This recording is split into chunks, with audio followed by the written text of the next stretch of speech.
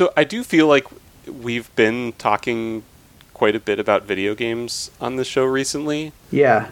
But that being said, I fairly recently discovered and then started playing a game called, it's just called Star Trek 25th Anniversary, or I guess like the official title, like in the game, like when you start the game itself, is the Star Trek 25th Anniversary Enhanced CD-ROM. Okay. Which is, it's a game from 1992, and it's like a point and click adventure game that is actually really good. Where did you find it? I saw like a streamer playing it, and then like went and checked it out. It is on Steam. Like I got it on Steam. Okay. During their like summer sale, as part of because it came as part of a 4-pack of like a bunch of Star Trek games made by Interplay. So it's this one, and then it had a sequel called Judgment Rights, and then a couple other ones I haven't looked at yet, like one Starfleet Academy, which looks more like a FMV type thing, and then one other one which looks more like a kind of typical like command the ships and shoot at the other ships type of game. Sure. But this one is very much just a like you're just playing through like little episodes of Star Trek. Okay. It's fully voiced by the original cast. Nice. With the, I will say, kind of glaring exception of Majel Barrett. Like there is a ship's computer and it talks to you and like has a voice and everything, but it's like clearly not her. It's just like some game voice actor. But yeah, everybody else is the original cast, and it apparently, I guess like I read this, and then the sequel are actually like the last things that the entire cast was in together. Really? Yeah. Like it's like the last time that DeForest Kelley played McCoy. Huh. I will also say, going back to where it is, I did look, it is also on, it looked like most of the like abandonware sites. Okay. If you feel up to like messing with DOSBox. Yeah. But I got it because it was like, again, like it was on sale and it was like part of this pack, and it was just like, I'll just get it on Steam. Like, I don't even know if Interplay still exists as a company, but yeah, that sounds pretty interesting. It is. What's like the plot of it? So it apparently the second one has kind of more of like an overarching plot. This one is really just like it's broken up into these like kind of episodic missions where you like go to a planet and then like beam down with your away team and like have to like do a little like solve a little problem, and then you finish and you beam back up to the ship, and then they're like, okay, now like go to the next planet and do the thing.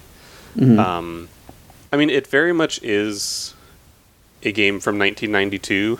Yeah. So like it's one of those where like you really have to like download and use the manual because there's no sort of like standardized controls or anything. So I remember when I first booted up, I was just like, I don't even know how to quit the game now. Like escape doesn't do anything, like tab doesn't do anything, and it's like, because it just like kind of puts you on the ship's bridge, and it's just like, okay, we're getting a transmission from Starfleet, and you like don't know how to do anything without the manual. Yeah. It's like, oh, you have to actually like press K to open your Kirk menu, which your Kirk menu.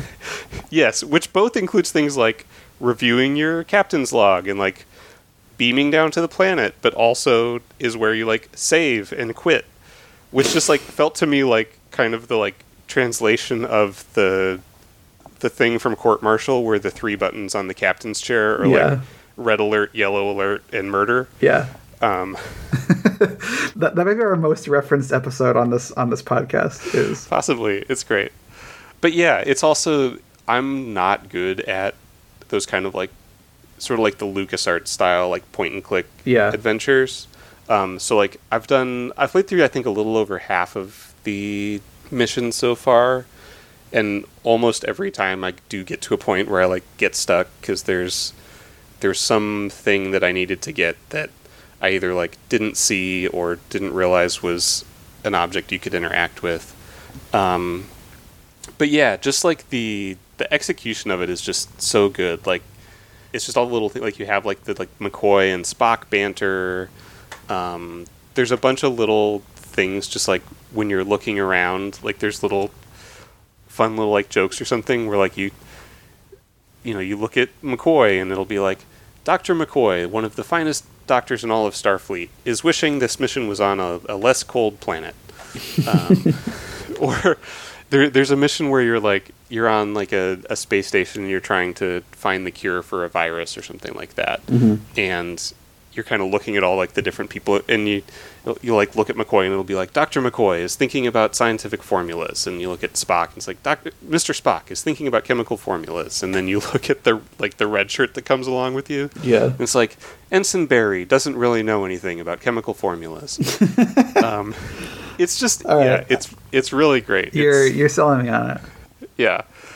And I will say, like, as far as like DOS games from 1992 go, it is still quite playable, like, once you learn the controls. Okay. And yeah, like I said, I've on most of all the missions like gotten to a point where I've gotten stuck and had to look up like a walkthrough to kind of like just get past a certain point, but it's just fun to like kind of explore around and like look at little things. It's pretty short, like all the missions are pretty short. But it's just like, like I feel like very much captures that original series feel quite well. So I'm comfortable talking about this for a bit longer because I think, we promise we like Star Trek, guys, but our last episode and I think this episode, I don't think we have a ton of really enthusiastic things to say about the episode we watched. So I know you might have more video game time than I do right now because I haven't really played video games very much at all for like basically this whole month. But like, am I to believe, based on what you're saying, that like me with Tears of the Kingdom, has Breath of the Wild perhaps failed to continue to capture your attention, or have you just finished it? I've almost finished it. I've kind of like, I've stalled out at the very end for whatever reason. I don't know if it's just because I don't want to finish it, or like maybe I am like a little bit like you said, Kim, is we're just like, the interesting part was all the exploration, and now like the only thing for me left to do is just like go fight Ganon, which I'm just like, well, that seems less exciting to me. Yeah. And then I think like it was around the time that then like I got a couple things on the Steam sale and just like got excited about other things at the moment. I will, like I'll go back to Breath of the Wild and finish it out, and like still, like it definitely like sucked me in for a lot, but I've just kind of gotten distracted with other things more recently. Okay. I haven't finished a game, I realized, in like a good long while now. Cause I beat Fire Emblem Engage at the beginning of this year. And then I started playing Persona 3 and it was kind of losing me a little bit. And then I started playing Metroid Prime Remastered, which is great, and I do want to finish. But then I hadn't finished it by the time that Breath of the Wild happened, and I started playing Breath of the Wild. And Breath of the Wild is, I don't know, man. It's not what I was hoping it would be. It's like, it's still like, I don't know, it's still good, but it's like, I was talking to a friend of mine about it, and she was like, it is good, but it is kind of tedious. And it's just like a weird thing to say, but I think that's right. Like, I think that's the danger with any like game of like a very grand scale.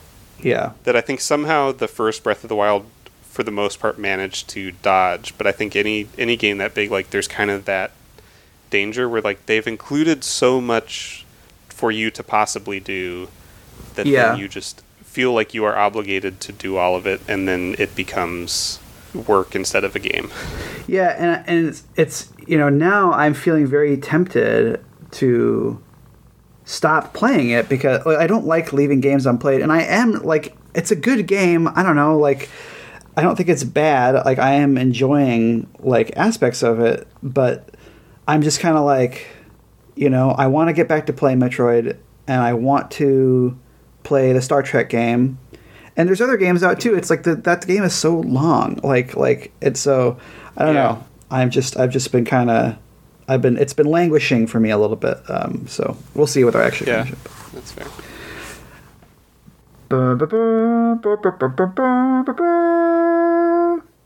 Hi everybody, this is Out of Contracts, a show where two guys who have seen part of Star Trek try to watch all of it in no particular order. I'm Ryan Howard. And I'm Brady Jungle. And today we are talking about Prodigal Daughter, which is Star Trek Deep Space Nine, Season 7, Episode 11. It's written by Bradley Thompson and David Weddle, and directed by Victor Lobel.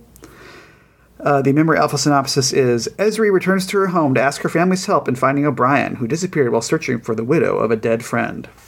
Now, I actually just noticed on this little perusal of Memory Alpha that the episode is not called The Prodigal Daughter, it's called Prodigal Daughter, which to me means that, maybe next season, whenever that happens, because obviously the writers and actors are on strike right now, but maybe Discovery in its final season can have an episode that's called The Prodigal Daughter. The Prodigal Daughter. That does seem like the sort of thing that's happening now in Star Trek. I mean, it's been happening I think it's been happening for quite some time. But that's fair. But yeah, it's just called Prodigal Daughter. So we are setting up for like an articled version of this episode. That's right. And hopefully I'll like it more than this episode, which I did not care for. That's fair. We haven't had a DS9 episode in a bit, it feels like, and so I was really excited to get to one, and then this one I wasn't really bringing the juice. It didn't do it for you. But I don't know. We are after this record. We are going to be picking our next 11 episodes. So yeah. Hopefully we'll get one. I'm looking to trying to figure out what the last time we did a DS9 episode was. Yeah, last time we watched a DS9 episode was. It has been a while. Yeah. The alternate. It was that episode where they find that weird statue. Yeah. That has to do with it's we had a lot of parenting episodes lately. That's the one with that's the Morapole one, yeah. Right? That episode was good though. I remember I liked that episode. That was a good father son episode. Yeah. So this one is kind of a little similar to our last episode, where it's about one character. As a sort of behind the scene things, I think we've talked about this before, that we usually record 2 of these at a time. Yes. We'll watch 2 episodes and then record them kind of back to back on one call. Yeah, and they're usually as we record the first episode of the month and then the second episode. So every time the 2 episodes in a month that you hear are the 2 episodes that we recorded that month.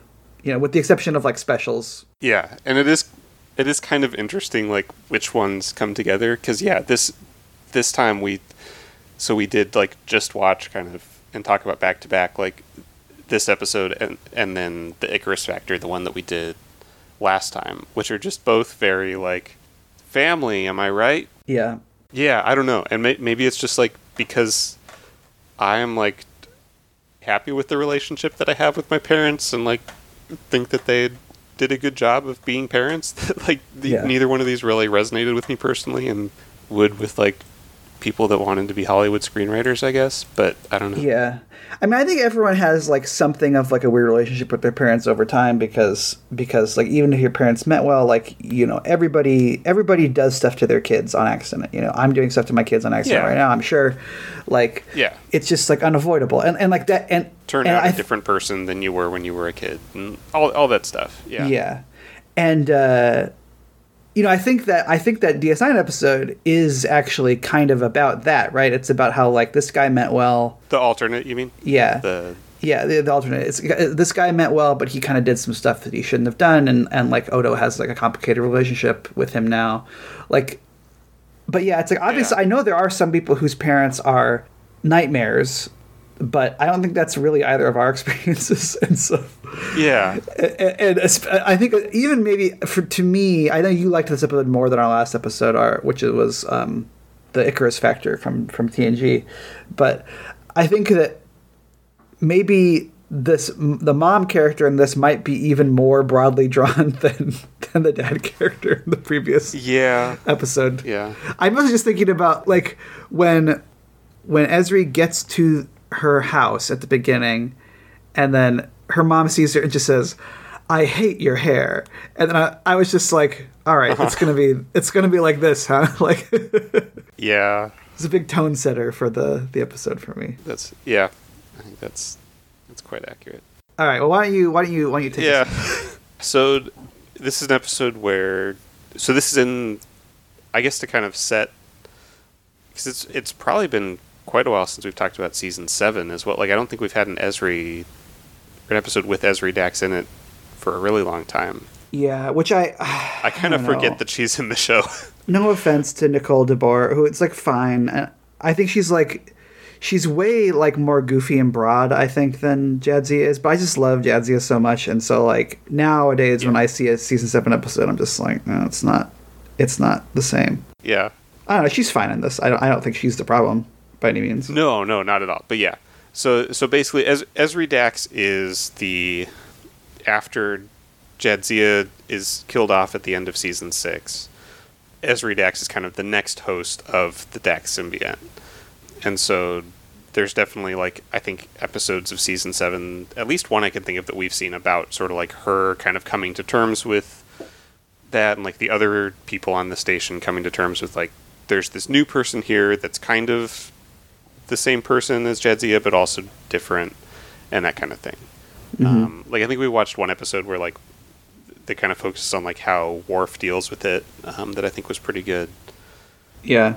But yeah, in this episode, she is like, O'Brien has kind of gone missing, or like went off on a secret. This one, I assume there's context for all of this, but like O'Brien went off on like a secret mission to track down the wife of someone that he was like undercover with, or like in a prison with, or something like that. That like there's like some shady stuff going on with the Orion Syndicate, which is like a galactic crime gang. Yeah, there's a previous episode that's about this, about O'Brien like meets this person and then like finds his wife. Like, I don't remember exactly how it works, but it's a very like O'Brien centric episode. I don't remember loving it, but I remember liking it more than this. Sure. By the way, just for context, this is only the third, from what I can tell, only the third season 7 DS9 episode we've done. The last one that we did was our 27th episode, so that was like, oh wow, like three and a half years ago. Let's see. Yeah. Okay. Yeah, it was about 3.5 years ago that we did that one. I think when we recorded that episode, it looks like it published in March 2020. So this is like, that was probably like one of the last episodes we recorded before my mental health took a extremely bad dive for about a year and a half. Just because that was it was recorded before but published after the pandemic started. So I'm in a better, certainly I think by the time this episode publishes, I'll be in a better state than I was when that episode published.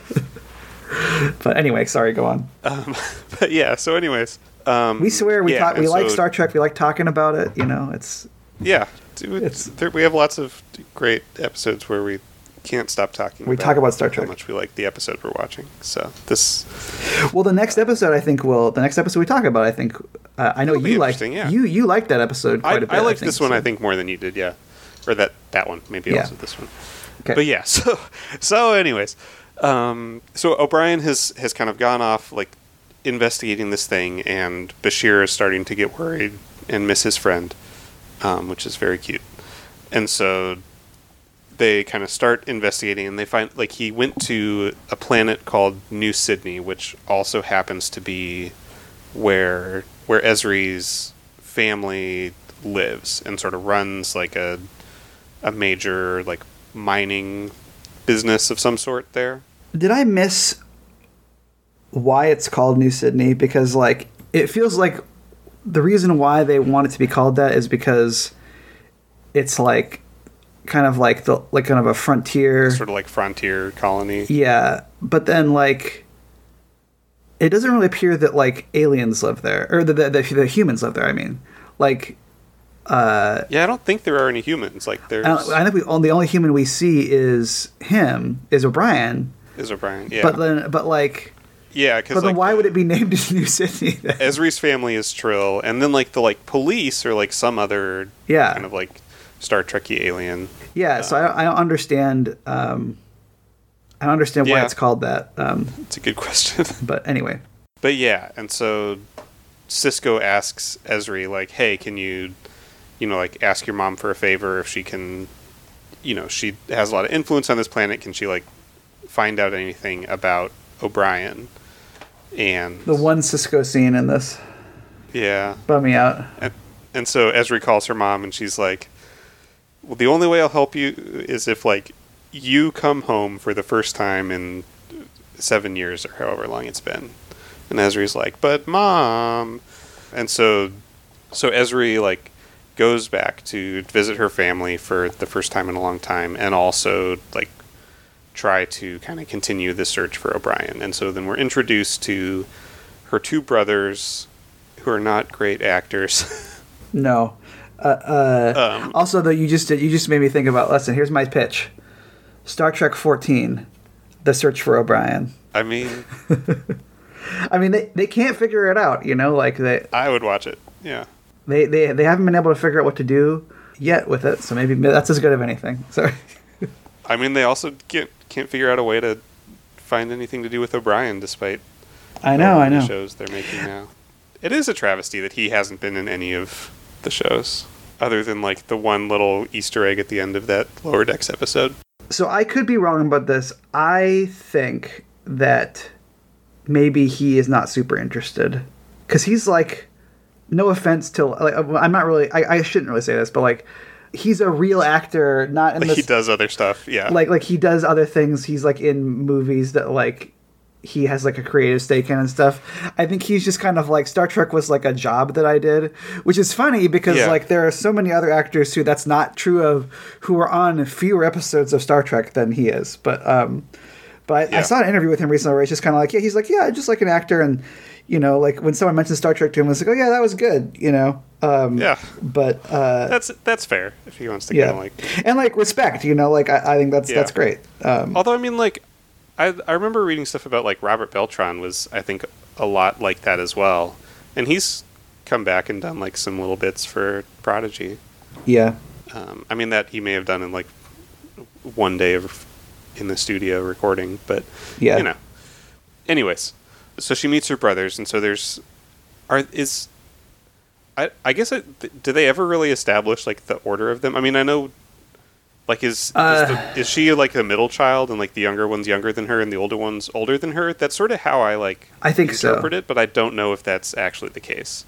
But there's the younger of the two brothers is a punchable person. That's like a troubled artist.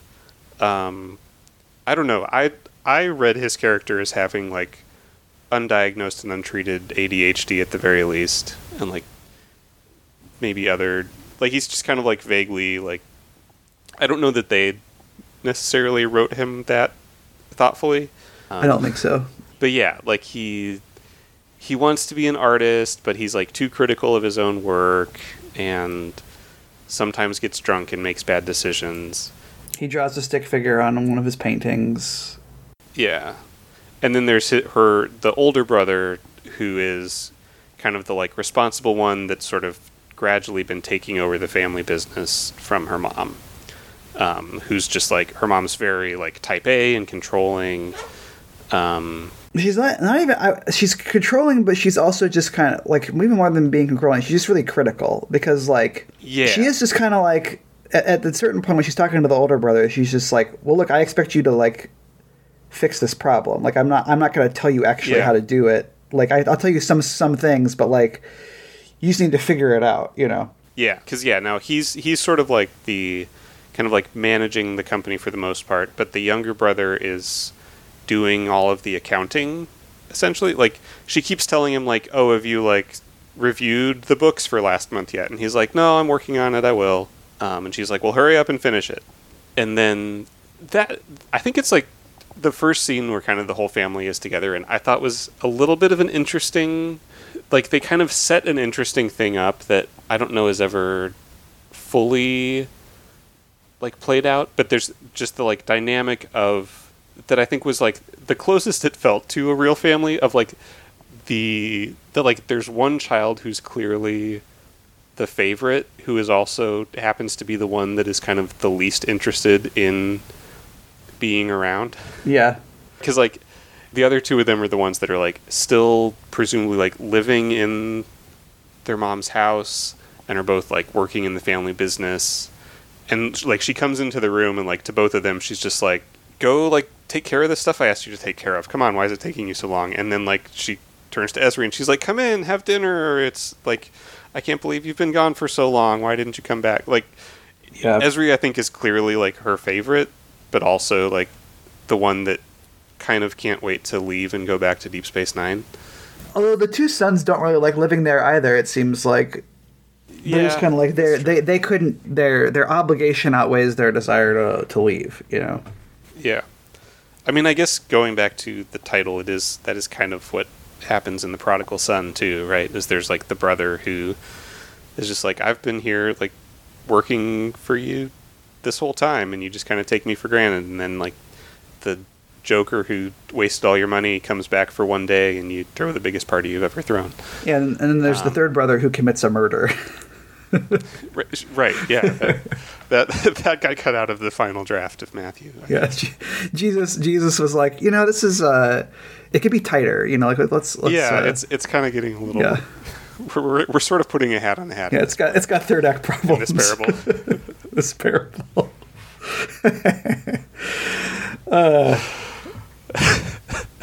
We're very sorry to our handful of listeners. We'll be back to form soon. Yeah. So yeah, and then there's a little bit of a conversation again. Like they kind of this one I think like tries to touch on interesting things every now and then, because it is I think also a little bit of a look into, because I know that like not all Trill, like only a few Trill sort of get to be joined, like or like able to be hosts of the symbionts, or like trained to, or something like that. Yeah. And it is interesting that like it does seem like there are also like the rest of the Trill who just don't care about that and like have no interest in it and just sort of live normal lives and like run businesses on off-planet colonies and stuff like that, and like are kind of annoyed that Ezri keeps talking about it. Yeah. This is, I think, like the one thing that kind of got me a little bit interested in this part of the plot anyway, like is that like there's a little bit of, I don't even know that really the people who are writing the episode, they probably weren't intentionally doing this, but it's making me think a little bit about like kind of sexuality, like stuff, stuff that happens sometimes. She's just like, I can't remember, like I get confused about my pronouns sometimes, or like her mom like dead names her a couple of times, or like that kind of thing. But also just like I think the Trill stuff is very interesting, like how that stuff works, and just like the stuff where it's like she's kind of like, well, you guys don't, you guys basically are treating me kind of weird, and understandably so in a way, because like I am different to you now, but also that she's like, but you never really knew exactly how to treat me anyway, like which is that it did kind of feel like this thing of like, yeah, like I think people who are not accepting of their kids or just don't know how to deal with that kind of thing, like if they can sense that there's something different about them, like that's even before like they come out, like there's going to be like problems, like never fit the like sort of what they wanted them to be or something like that. Yeah. I like that part. Yeah, no, I think that it does, and like I don't know how much of that is kind of projecting onto it, that like it makes you start to think about a lot of interesting things. Then you're just like, well, that is interesting, even if I don't know how much they really go into it. But yeah, I did wonder, is there like a storyline, because she says something about how like not all Trill have such a hard time like adjusting to like all these different, keeping all their memory straights and everything, and like is there some storyline reason why like that is harder for Ezri, or is it just like a way to make her character more like quirky?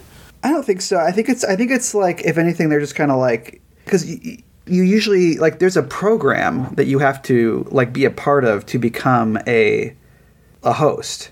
And they say earlier in this episode that, like, she didn't go through the program. They had to put it in her because, like, there was just nobody else around when Jadzia died. Oh, because Jadzia was, like, dying. Okay. Yeah. And so that's why she's a little bit more scatterbrained, I think, is just because, like, she wasn't, like, a candidate. Or at least if she wasn't very far along, okay. So she wasn't kind of, like, didn't have as much, like, training for it. Okay. Yeah. But, yeah, and so then there's, like, a few scenes of just kind of, like, the sort of like family dynamic that's going on, and then they end up finding, like, the police bring in O'Brien, and they're like, oh yeah, he was, like, beat up by the Orion Syndicate, and he's like, yeah, I think the Orion Syndicate, like, murdered this, like, the wife of this guy that I was trying to track down. And so he's like, well, we still have to, like, keep investigating this. And then they recruit him to, like, because, like, one of their mining drills is broken, and so the older brother takes him down to look at it and try to fix it. And then they run into one of the guys from the Orion Syndicate. I'm not bothering to remember anyone's name in this episode. I'm sorry.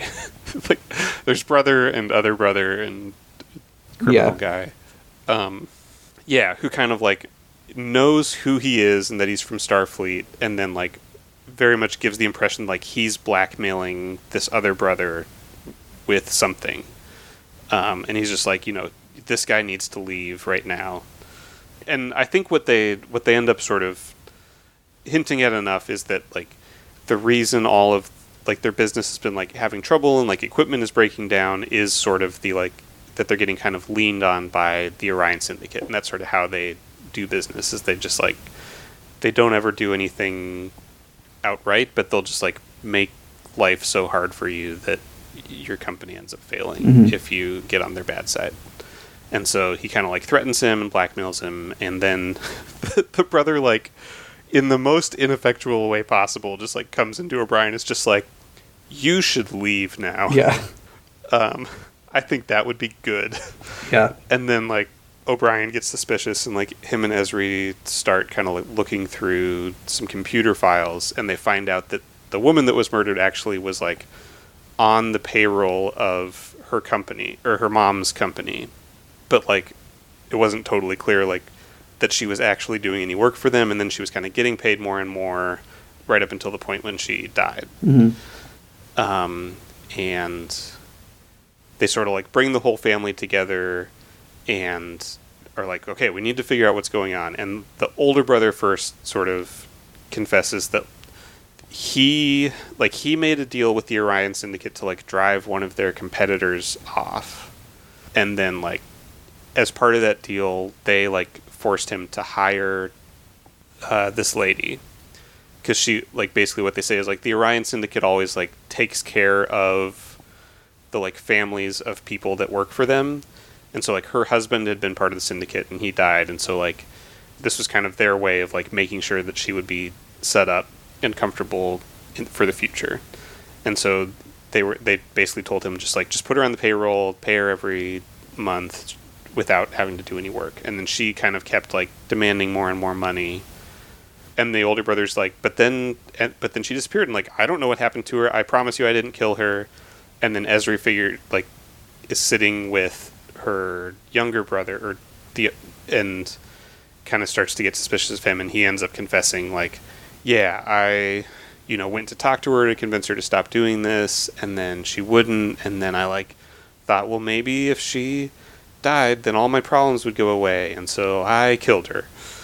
And so he gets taken off to jail, and then Ezri goes in to, like, see her mom, who's just like, is this all my fault for being a bad parent? And Ezri just, like, doesn't say anything and leaves, which is, I feel like, the worst way to respond to that. Yeah. Like, no degree of attempting to, like, comfort her and be like, no, like, you are not responsible for someone else deciding to commit a murder. Yeah. Like, I get that you were, like, too critical of your kids and, like, demanded a lot of them, but, like, the brother just has, like, a very kind of, like, I don't know, cliche, like, kind of, like, crazy serial killer. Like, it's just, it's like, yeah, like, you smile. You said I was too weak to handle the tough ones. I'm not. I proved that I handled a problem that you couldn't. I handled it. Yeah. And then she stays. Does anything happen at the end? Like, she says, like, she stays long enough for, like, the trial, and then ends up coming back to the station. Yeah. And sits down with O'Brien and kind of unpacks a little bit what happened. Yep. And, like, basically she's like, everyone was, always so, like, critical and demanding of him, and, like, he just wanted to be an artist, but everyone always told him how bad he was, and that's why he did this thing. And, like, it's as much my fault as anyone, because I, like, should have been there for him. And then that's, like, the end. I did like when she was like, he got 30 years in prison, then O'Brien's like, well, I know you probably don't want to hear this, but he deserved it. Like, which is like, he was like, I don't know, maybe you don't agree, but he got off easy, like, or less than he should have gotten, or whatever. Like, yeah, yeah. No, I was like, yeah, that's fair. That he killed someone. Yeah, yeah. I don't know. I don't really have anything to say about this one. Yeah, I don't know. I liked the little CG kind of matte painting thing that they did for the Tegan house. I thought that looked kind of cool. It's like it was real pretty and sort of like kind of like suspended over air. Yeah. Yeah, I don't know. You're right. Not a lot to say about this one, about either of these last two. So, but you know what?